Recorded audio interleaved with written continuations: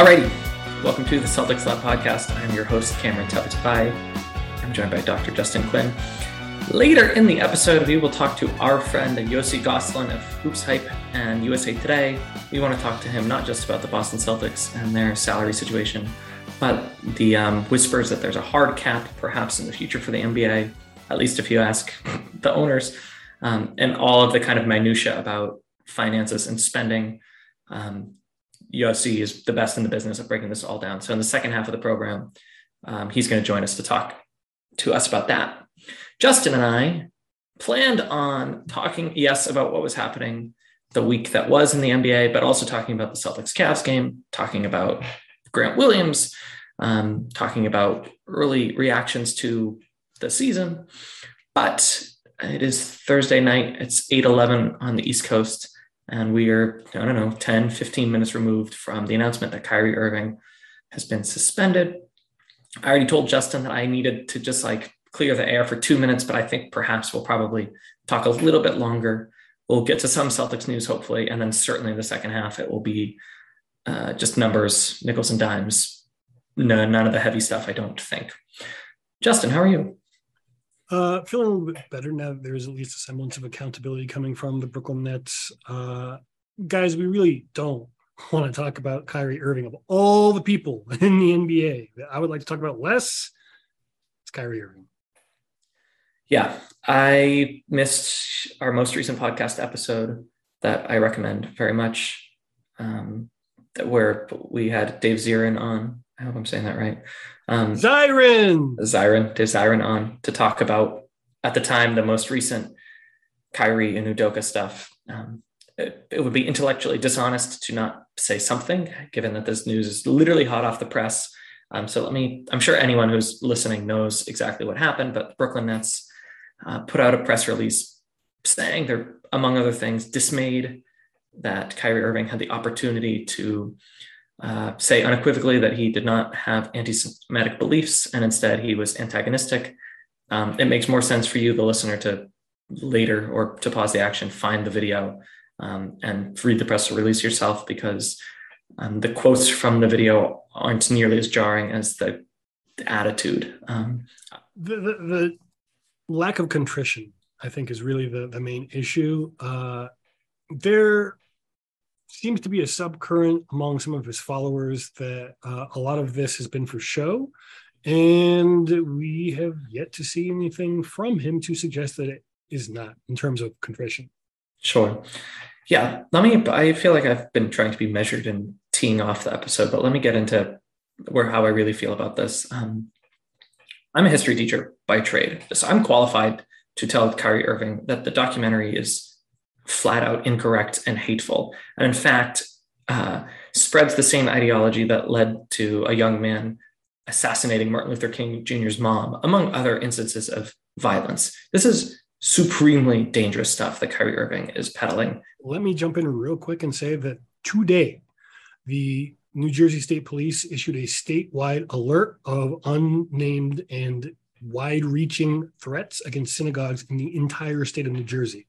So maybe unconnected, but. Sure. So I would hazard that we can say full-throatedly that anti-Semitism is a problem, has been a problem in world and American history. That much is very, very clear. But it's also very, very clear that the specific ideology that Kyrie Irving is promoting, and he has the fourth most Instagram followers of any NBA player, by choosing to put it on his platform, that is a promotion. And to fight the semantics on that in a press conference is either ignorant, childish, or all of the above. To put that on your platform is to spread an ideology that has been used to create violence, not just anti-Semitism writ large, but a very specific brand of anti-Semitism, and one that does a disservice to all sorts of people who have faced prejudice and violence, past and present. So what Kyrie Irving is doing is not just spreading dangerous stuff, but he's being arrogant about his ignorance. That's something I've said many times. He's so entitled to this suggestion that he is allowed to believe this crap. He has no responsibility to even acknowledge that it's wishy-washy at best. And it's not wishy-washy at best, Kyrie. It's flat out, pardon my French, horseshit. It's plainly unbelievable that it took this long for Kyrie to be suspended the way that he has. And Joe Tsai, in hiring Ime Udoka, is showing that he does not care about his employees or his fans, or perhaps even his players, because that is not a safe work environment that he's creating over there in Brooklyn. Sure, Kyrie is now on the pine for 5 days until he issues a nice little apology or some crap like that. But what is happening in Brooklyn is an abhorrent relinquishing of responsibility from not just Kyrie, but from the whole organization. And with a little wind in my sails, I'd also say that between the Spurs and, yes, the Boston Celtics in some part, the accountability that teams have to their fans is unclear to me. We could spend an hour talking about that. The accountability that these organizations have to their employees is very clear and legally mandated, among many other things. And NBA teams are coming up short. It's really, really disappointing. I will push back on the Celtics just a tiny bit, because as we have learned a bit more about the legal situation through rumbles and whispers and observations from people who are more qualified than I am to speak on these things, it sounds like the Celtics did the best job that they could to deal with the Udoka situation once it became a problem that is above and beyond the scope of, let's be honest, something that happens very often in NBA locker rooms, offices, etc. Once it crossed the line, I think they acted, and now they're trying to put themselves in a situation where they will not be liable. They will not be liable to be sued by their own employees who dealt with the situation, and kind of a similar situation we're seeing with the Josh Primo situation. For those of you who are not aware of what we're talking about with the Spurs, 9 times, supposedly, allegedly, he was accused of exposing himself to his therapist, who is a woman. Not that that really matters. That is a team contracted either employee or partner, so that matters. Yeah. And well, what I'm saying is it really shouldn't matter what the gender of the person is. Sure, of course. That is abhorrent behavior, if actually true. There had been a bit of a pushback from his lawyer. This isn't the Spurs podcast, so we won't talk about it at length, but at the very least, between that, the news about Miles Bridges basically doing no jail time in the plea bargain that he made from the Charlotte Hornets in the domestic violence case that we really sparked off all of the fun stuff we've been dealing with. It has been quite an insane, pardon my use of that term, I probably shouldn't, I take that back, I apologize. Let's say very bad week of NBA accountability optics, I guess we can say. Yeah, and I think you're right. The nuance with the Celtics is there. I think that's been litigated enough. We don't need to rehash it. It looked bad when it came out, yeah, but I mean, from what we've learned, that they did the best they could. I guess I disagree insofar as my understanding of the reporting, and please correct me if I'm wrong, is that they were aware that a relationship or perhaps relationships were happening. And it was only when the concept of harassment was floated that they stepped in. And you're right. I think has been admitted. And again, I don't necessarily think that that's right, but it's also something that is basically, as far as I am aware, from what I have heard, I have only, spent any significant amount of time around the Celtics, that it is fairly common for people to date at work. A lot of teams have policies against it. Those policies are often ignored with minimal or no discipline. But sure. Yeah. It's whatever. Let's bring it back to Kyrie and put this ugliness to bed. If you, as a listener, are feeling morally complicated, conflicted, feel conscripted to be a participant in this crap that you don't stand for, or you're just tired and want to talk about basketball, we also feel that way. So again, the Kyrie suspension happened, 18 minutes ago. So we had to recognize it in some capacity.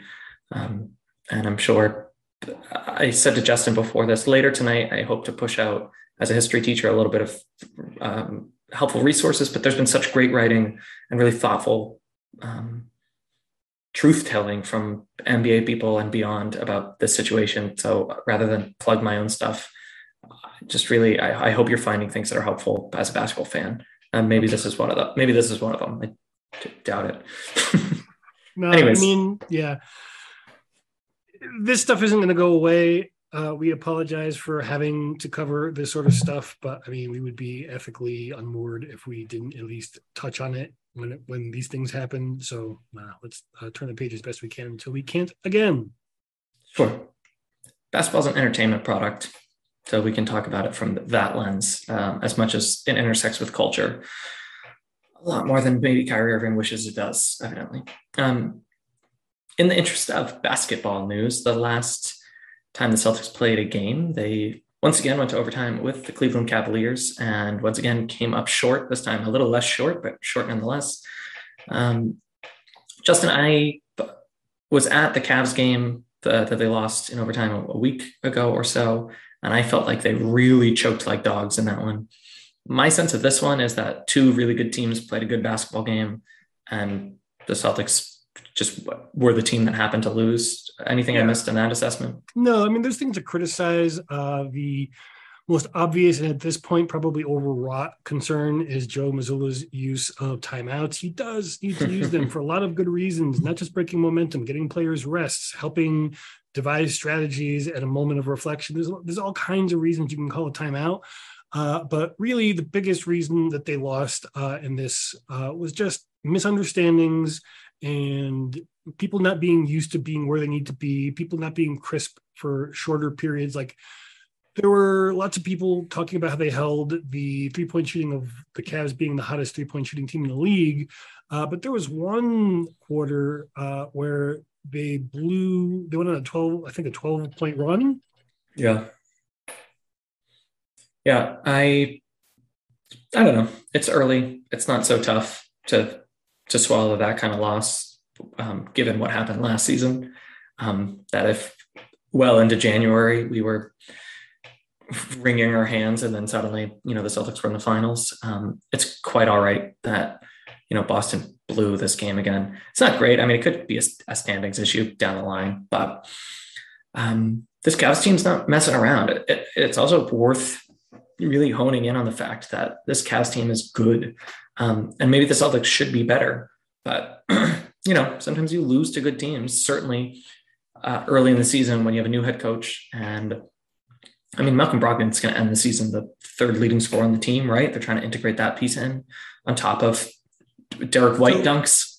That touches on something else that I think is, there's some other like rotation stuff. Like we could probably see a bit more Derek White. We could probably see a bit more Malcolm Brogdon, and maybe a little bit less Marcus Smart, at least when he is kind of playing a little bit out of control. Maybe Mazzulla doesn't necessarily feel ready to sit him in those moments. I know he likes to let guys play through it, but like letting Marcus Smart play through those moments, we know how that goes. So there are some situations where he's going to have to get more used to being the authority who decides who plays when, and not in like this big heavy-handed sort of a way, but you have to do something about those nights, one way or another, something. Yeah, I mean, it's hard. Smart felt a little all over the place in the fourth quarter and overtime. But he also, I think he scored 5 of the last 7 points for the team or something like that. He scored in overtime. I mean, I get it, but it's also a little bit on Jalen and Jason to not let that happen. Maybe Smart, forces the issue here and there, but also, the two top guys, the highest paid guys, the guys who are supposed to take over the game late, don't. Is that play calling? Perhaps. Is that Marcus Smart being a little headstrong? Perhaps. I think it's just they need to get used to each other again. They have new elements. They have a new coach. Yeah. They have a new style of play.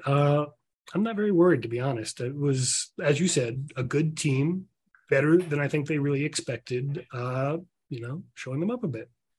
Yeah. Yeah. Last week they got pants. The Celtics got pants. And pardon me, maybe a little spanked. This most recent game, there was a good effort. I mean, Jalen got a good look, a reasonably good look at the end with some weird, the NBA needs to figure out how they legislate timeouts and reviews, because I think in person it feels quick, but on television it takes forever, and it's a television product at the end of the day. Okay, let's pause the action, talk about our friends over at betonline.ag, and then we have a little bit of Grant chatter that will segue into our conversation with Yossi Gosselin. Basketball's back, and BetOnline remains your number one source for all your sports betting needs this season. You'll always find the latest odds, team matchup info, player news, and game trends at betonline.ag. As your continued source for all sports wagering information, BetOnline features live betting, free contests, and live scores, as well as giveaways all season long. It's always the fastest and easiest way to bet all your favorite sports and events. You can bet the NFL, NBA, NHL, MMA, tennis, boxing, and even golf. Head to betonline.ag today and receive a 50% welcome bonus with your first deposit. Make sure to use our promo code CLNS50 to receive that reward. Bet online, where the game starts. Okay, so Grant is heading into summer 2023 as a restricted free agent, which I'm sure listeners are aware of how that works. According to reporting from Heavy.com, he wants a $15 to $16 million yearly salary, which may or may not be something the Celtics are willing to pay. But according to Heavy.com, Detroit, Orlando, and San Antonio may look to pay him $17 to $18 million a year just to make things a little more complicated for Boston. I will say that Grant Williams is showing stuff that I've never seen him show. I mean, he's putting the ball. I mean, it's funny. His shooting at the rim is less than it has been, but I feel like when he takes it to the rim, he looks like a point guard. I mean, he's putting the ball on the floor. Like, it's a little clunky, but it's effective. It's fascinating. Yeah, it is a little clunky. He either looks like the world's biggest point guard or the world's smallest center, depending on the play. He also looks like the world's most effective corner three shooter, which is not bad. Is that worth $18 million? If he can keep playing about the level that he has been without the defensive element that he brings to Boston, I don't see any reason why that would be on the high end of what would be reasonable for him. If he kind of reverts to some of the bad play that we've seen at times last season, then maybe, you might feel a little bit less comfortable about that. But he's grown as a player every season. The cap is going up considerably. There's a new TV deal on the horizon. You put all those things together, you have the right of first refusal. To me, this is a big nothing burger. The biggest story here is competing teams are going to be jerks and make your cap bigger. Yeah. Crazy, yeah, right? I mean, next season, there's more cap space to go around. So guys are going to get paydays. The TV contract and the jump in the salary cap that's expected to come is still a few years out. But Al Horford's salary is going to be different. So the calculus, or I guess the payroll calculus is going to look different for Boston. And it's November, so we're not going to spend too much time on this, but like, who knows who's on the roster after the trade deadline and who they're obligated to pay. Probably Boston will be a tax-paying team, and probably signing Grant Williams to that contract will confirm that for next season too. So realistically for the owners, Grant becomes a $40 million bill or something like that. But again, they're in the height of the upswing of their contention period. If they aren't a tax-paying team, what are they doing? Yeah, get out of the business. Seriously. I mean, also, and Yossi can maybe talk to us about this a little more. You're in the business of the NBA to make some scratch. The NBA, according to Forbes' most recent reporting, is actually making money year over year, except for, if you can believe it, the Brooklyn Nets. But really, you're in it to flip the asset. And so the back of the napkin inflation math is that this ownership group paid $500 million in the early 2000s for this team. And they're going to be able to sell it they could sell it for $4 billion tomorrow. Or if they wait for the new TV deal, I don't know, $6 billion, $7 billion. The cheapest valuations I've been seeing are roughly to the order of 6 times what they paid for it in the course of a 20-year investment. So, I mean, as far as investments go, you really can't seem to do much better than an NBA team if you can afford it. Yeah. And, rich people operate at a different clip. It's not like Rich Gotham needs to be liquid, $100 million liquid to pay the tax bill. Bank of America will float that. It'll pay him back 10 years down the line. That's how Elon Musk and Saudi Arabia bought Twitter. I mean, it's not the cash they got from their piggy bank. Anyways, let's pause the action. And on the other side of the magic of editing break, we will talk to Yossi Goslin of Hoops Hype about all this fun capology stuff. So see you in a sec. All right, let's resume the action. Yossi Goslin of USA Today and Hoops Hype, our favorite capologist, is here. We're just going to talk about nickels and dimes in the NBA. Nice, boring. We don't have to talk about like racial prejudice or truth or anything like that. We just talk numbers. How fun is that? Yossi, how are you? Have you guys talked about Joe Mazzulla at all? Like, your just thoughts on him so far? Not explicitly this episode, but yeah, here and there. Why? I think I trashed his ability to call timeouts, but I mean, who isn't lately? So Yeah, I mean, no, obviously we can't really make any judgments on him, but I was just saying in our group chat last night, I just like enjoy seeing him. I like his body language. I like his eye contact. Probably the most direct eye contact he has when interacting with anybody, and the way he chews gum, just like, I just enjoy him. He's a delight. He's also apparently the pride and joy of Rhode Island, because if you meet any Rhode Islanders, they're like, oh, Joe Mazzulla, yeah. I mean, wasn't that Brett Brown for a while? I thought Brett Brown was from Maine. Oh, maybe I'm wrong. I don't know. I think he is from Rhode Island, if I'm not mistaken. But maybe I'm not. I mean, either way, I have met a hilarious number of Rhode Islanders who are huge Joe Mazzulla fans. And hopefully, right. Brown's from Maine. Guys, I'm the president of New England. Do you think I don't know this stuff? Okay, so anyways, we are going to talk about the cap, where it's at, I guess now, more accurately, where it's at next summer and what might happen down the line. And before the break, we were talking about Grant Williams and his perhaps playing footsies with teams like the Orlando Magic next summer.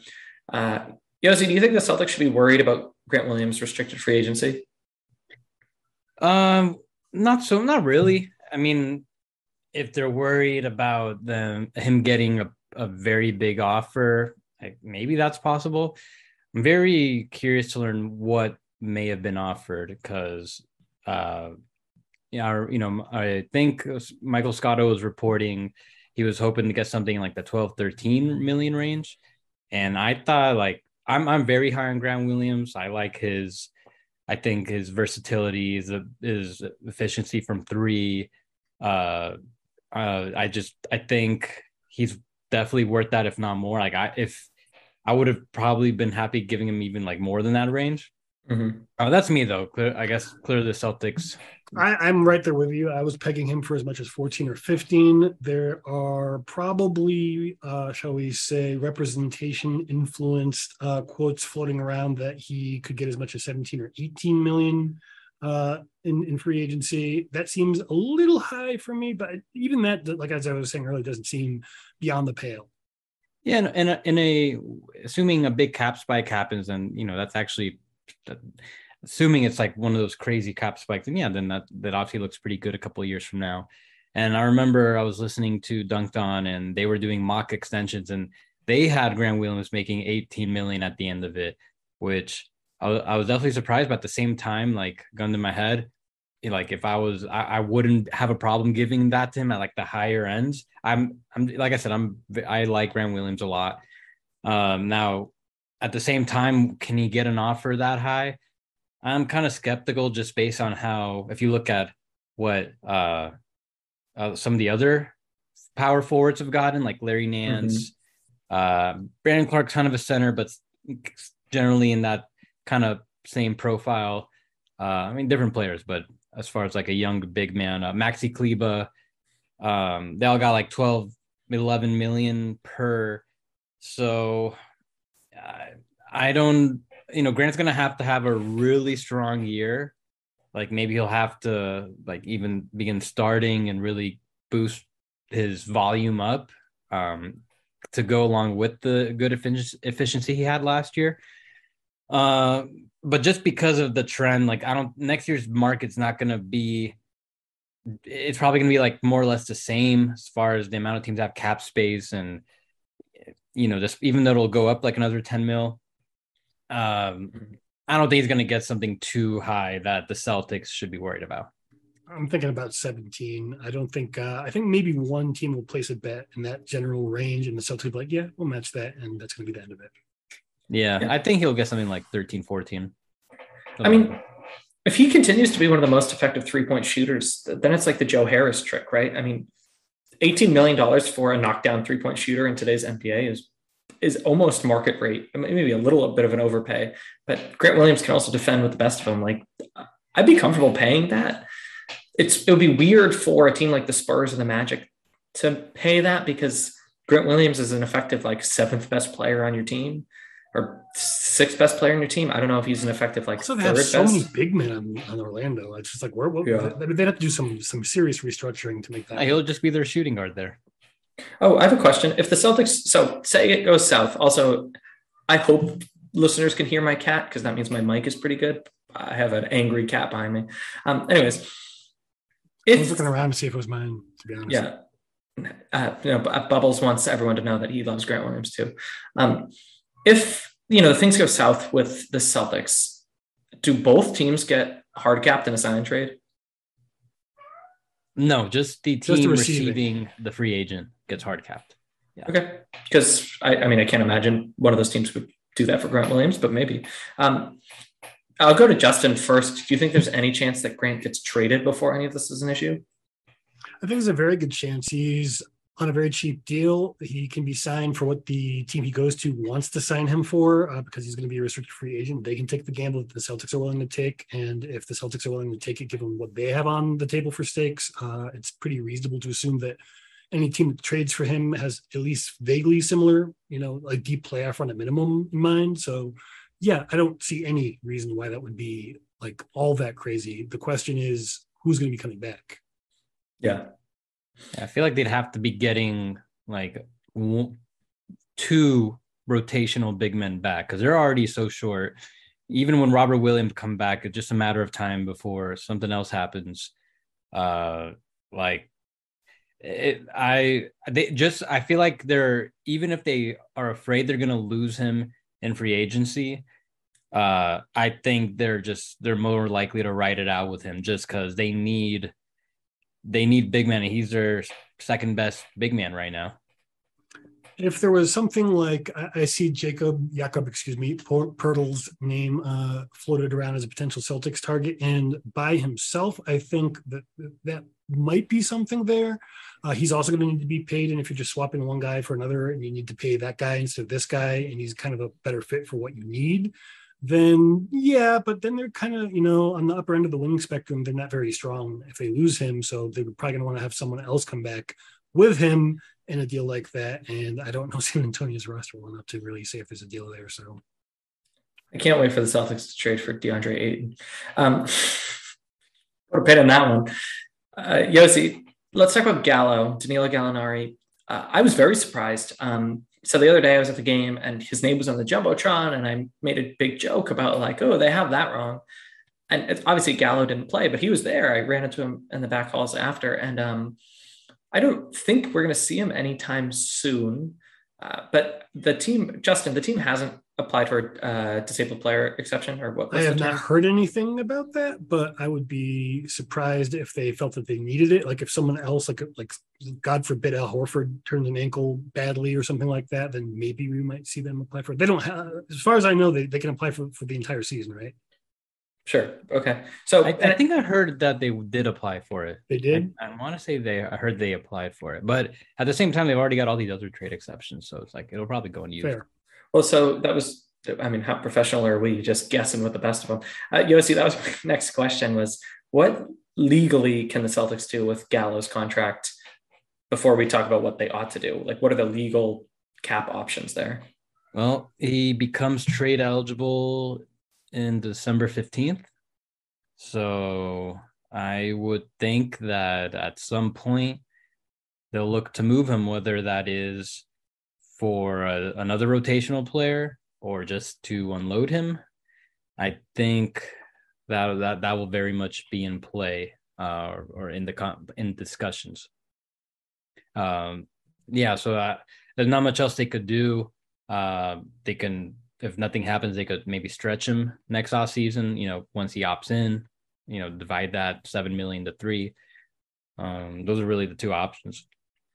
Yeah, so he's making $6.5, roughly a little more $1 million this year. So even though he's injured, there's not any particular hoops to jump through in terms of like legally putting a trade together. No, it's just a matter of just trading him. They can combine him with other salaries. I just figured that's what it's going to amount to now that he can't play this year, most likely. And at the same time, like even if he does come back, he's coming off of an ACL. He's in his mid-30s, and he wasn't expected to be that effective in the playoffs in the first place. So exactly, like what kind of guy is he going to be when he comes back? That's the other big question. So I don't think any contender would want to find out. They'll just see what they can do, whether it's this season, next season. I feel like next off season is like more likely they can do something without giving up too much. Sure. All right. Just a few more Celtics things, and then we'll talk about like the big picture. Al Horford is technically on an expiring contract. Justin, just like give us a 30-second review on like how Al Horford has been playing, because I know that you don't think he's been enabled to play his best. Well, there's a couple different things going on. He's playing a lot of minutes, which doesn't necessarily bode well for the end of the season when he's the most important to the team. He's been playing okay for like what he's been doing in terms of what he's been producing, how he's been playing. The defense, the drop coverage has been a little bit weird. There's some good stuff that we've talked about, but maybe that's an opportunity to keep him from running out to the perimeter every other play and having some legs left into the season. But then if you're doing that, then why are you playing him 40 minutes last night, right? So there's some stuff that needs to get worked on. I don't know when it's going to get worked on, probably, as we were kind of like hinting around, not till December 15th, which is kind of a long way away still. But I do want to say that there is an expectation that he might be amenable to a more team-friendly deal if he does resign. And that is, certainly possible. But we've been down this road before with this particular player. And I love Al. I want him to stay. But if someone is going to, offer him $20 million next season, I don't think he's coming back. So hopefully that doesn't happen. I was actually thinking about what him and like Kevin Love, what are their next contract going to be? And I thought about 20 million. I just don't see it. I feel like at most for Horford, like let's say he wants to lock in an extension now, I feel like it might be something like maybe what Bojan Bogdanovic did, where it's just like 20 mil next year and then non-guaranteed the following, or maybe 15 flat with some partial guarantees. But maybe even, I feel like Boston's probably going to maybe want him to take a little less than that. I've heard some very low numbers that I don't think are realistic, like people talking like $10 million a season for like 3 years or something like that. And that is $30 million. But I think that if it was going to be that long, then there would be, like as you were suggesting about the year after in the Bogdanovic situation, some unguaranteed money on that as well. Yeah, and you saw Steven Adams, he just got like 12.5 per year. Yeah, my feeling is they're probably hope to, if they probably want to lock him now somewhere in like the 12 to 15 range. Maybe he could get some more, a little more than that, especially if they have another deep playoff run. But yeah, I think there's a good chance that one gets played out. He probably goes to free agency. Yeah, it doesn't seem like this version of the Celtics front office is willing to pay for legacy or to be sentimental. I mean, I know that the Isaiah Thomas situation was under a different regime technically, but I don't see Brad Stevens waxing poetic about players who perhaps are on their way out. So we'll see. That'll be really fascinating. I hope that Al earns a nice fat another contract, but it's November. Anyways, Yossi, you recently wrote about the possibility of a hard cap in the NBA, kind of concurrent with reporting that the NBA is considering an upper spending limit on salaries, although that's been met with quote unquote firm resistance from the NBPA. Can you talk us through what a hard cap would look like, or an upper spending limit on salary would look like, and why there's precedent in sports for something like that? So, well, the thing is, we got very little details as far as what kind of system the salary cap would be once they have a hard cap, because are they going to keep the same system where it's like you can only have cap space when when you're well below the cap, or can it be like the NFL where it's just like a free cap league, just pure cap space, whatever? I don't know what they technically call it. I would assume that it would be the same system. And under that, then what is the upper limit? Is it going to be what it is now, where it's like about 7-8 million over the luxury tax limit, which isn't that much. You're like, if you in the so that's the thing, we don't know exactly where the limit is, but the main thing that this is something that just being it just seems like they're targeting the Clippers, the Warriors, the Nets, all these teams that are spending over 100 million. And like, I don't know, let's just look at the Warriors, for example. Like, because they are technically about 33.5 mil over this year's hard cap, the one that you have to do certain things to actually be subjected to it. So that's basically saying, like Andrew Wiggins, for example, he basically makes that. That's basically the league saying, hey, like, you know, we don't think you should be able to have all this high end talent. We want to make this rule, so you have to cut one of these guys, and now they have to go to another team. I don't know. That's all I see it as. And ultimately, I just don't. That's all I see it really like doing. Whatever playing field it's gonna level, it's just gonna take teams like the Warriors down a notch. That's all I see it really accomplishing. So I actually was talking with you about something that would be maybe be a little bit more parsimonious that will accomplish the same thing. And you made a really good point in our conversation about, you know, whenever you do something like this to the salary cap, to the rules of the NBA, there's always unintended consequences. And I came up with the idea of every 4 or 5 years, like just triggering the same hard cap that already exists. And then you just have to get under it. Right. So that means that every dynasty, I'm spending all the money that I'm printing Golden State Warriors type of franchise. What they would have to do is trade away one of those players to get under that thing for that one season. Then, you know, they can start, if they want to start going back to the luxury tax, great. That's on them. Right. But explain to me what that would do. Just like, aside from teams like the Warriors, like what else would it would affect? So I guess the main two things is it would trickle down eventually to these small market teams that it's trying to protect. And I use the Nuggets as an example. They're a team that, you know, medium market-ish, and they've never really wanted to spend. And this is like their first time in like a decade. They're finally in the luxury tax, and it's just going to get even, they're not paying that much this year, but next year it's going to get crazier, and then it's going to get even higher.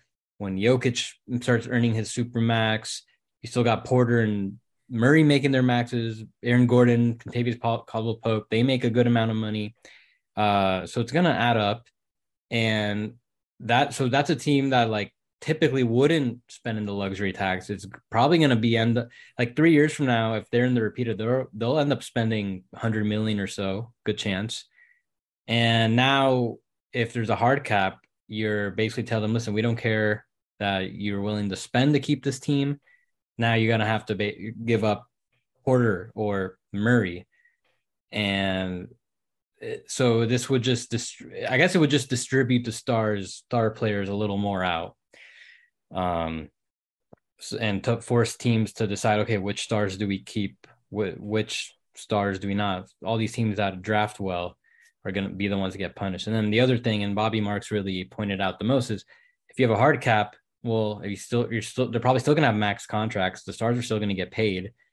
I think right now in this current system, you see a lot of players getting squeezed for minimum contracts that honestly, you could probably think of 10 players that are making a minimum. You're like, they deserve a little more than that.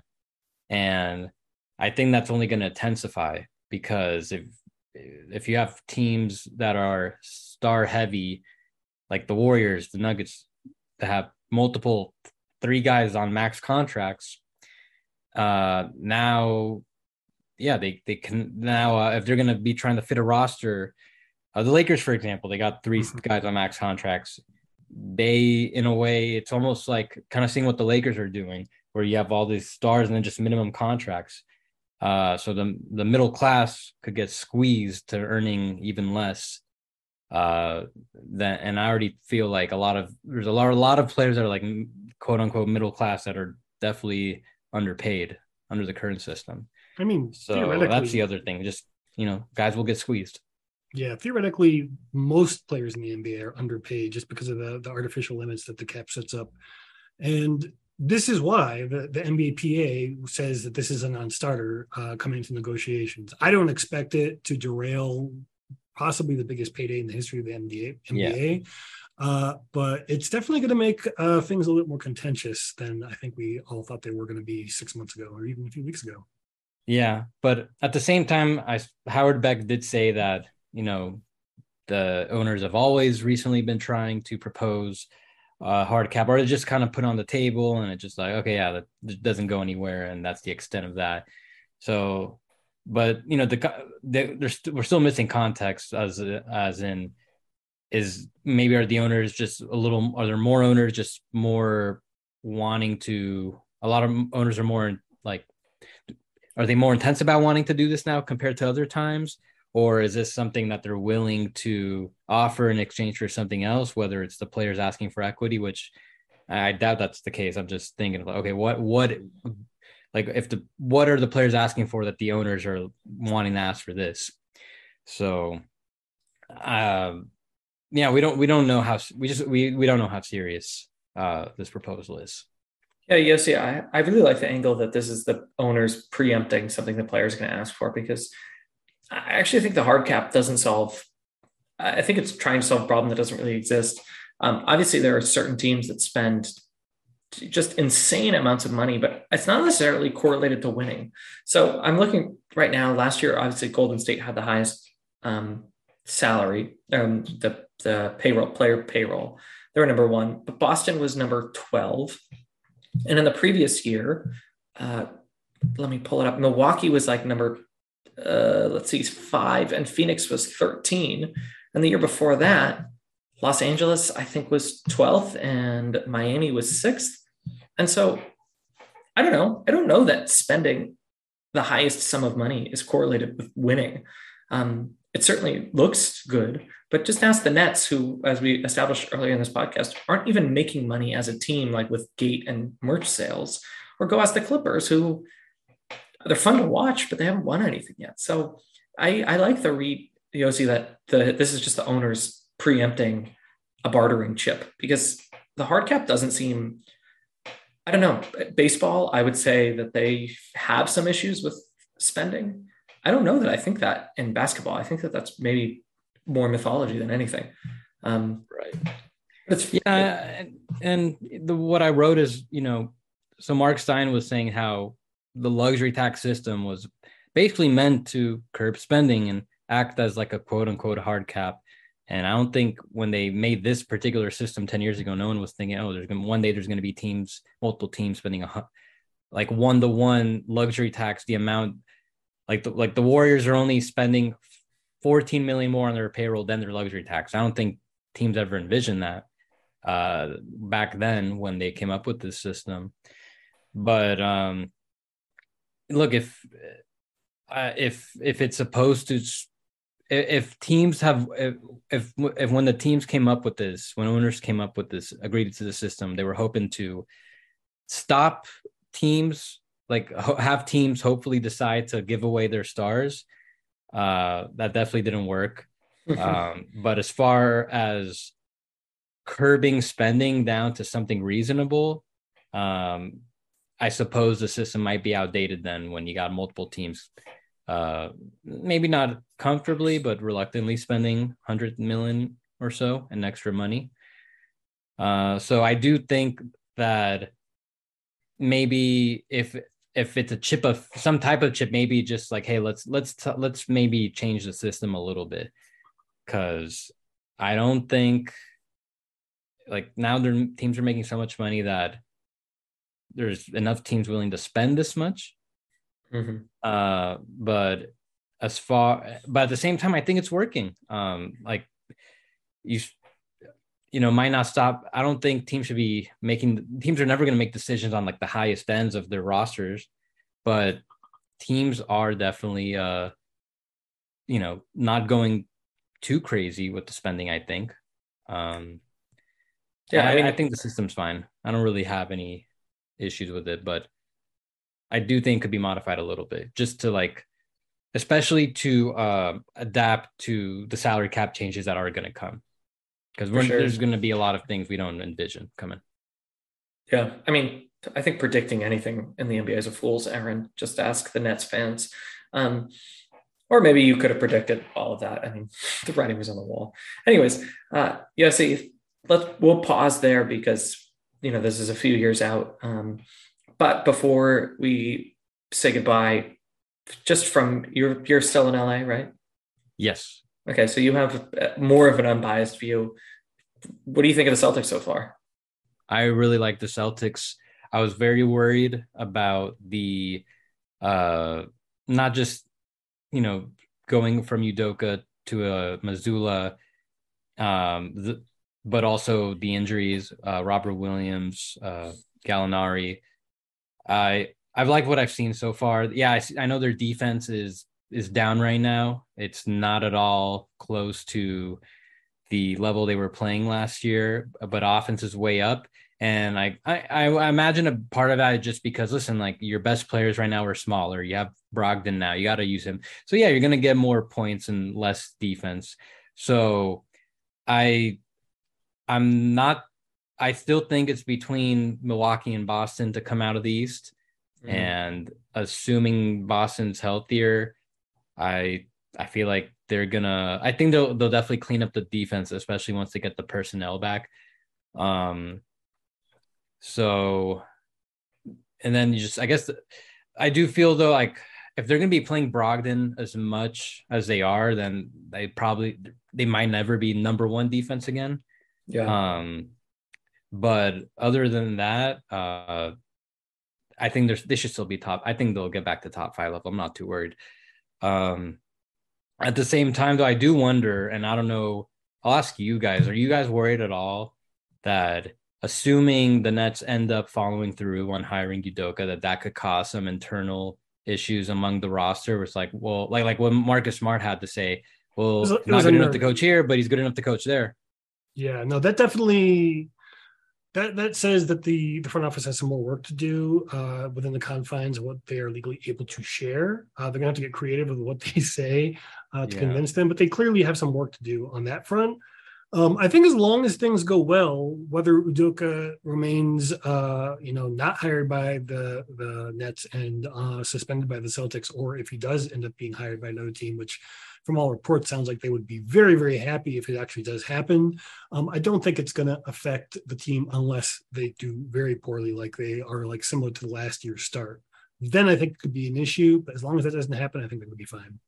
Yeah, and even like I've watched the 2 games they lost to the Cavs. Like, there's nothing about those losses that had me thinking that the Cavs would be more advantageous, have an advantageous matchup in the playoffs. Like, I still nothing about, like, the Cavs are playing really well right now. I think the Celtics, I wonder if there's a little, like, they're trying very hard. I think they played as well as they could, and now there's nothing discouraging about some of their recent losses. So, I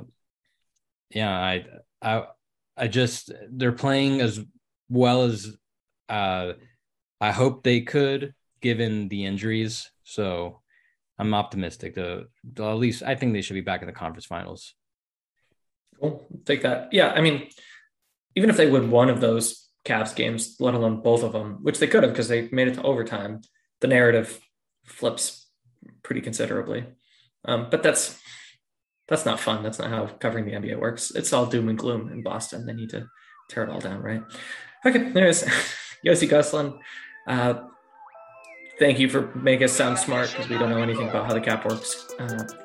And we look forward to continuing to lean on you because maybe not, today or tomorrow, but someday soon there's going to be some very interesting decisions about how compensation works in the NBA. And I'm sure you'll come back on the pod before then, but you're going to be our ace in the hole for continuing to sound smart when that time comes. A lot of work. Sorry about that. Send me the Yossi signal.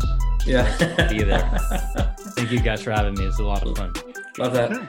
Go find Yossi over at Hoops Hype and USA Today, and you know where to find us. Thanks for listening. Like and subscribe, yada, yada, yada. We'll catch you later.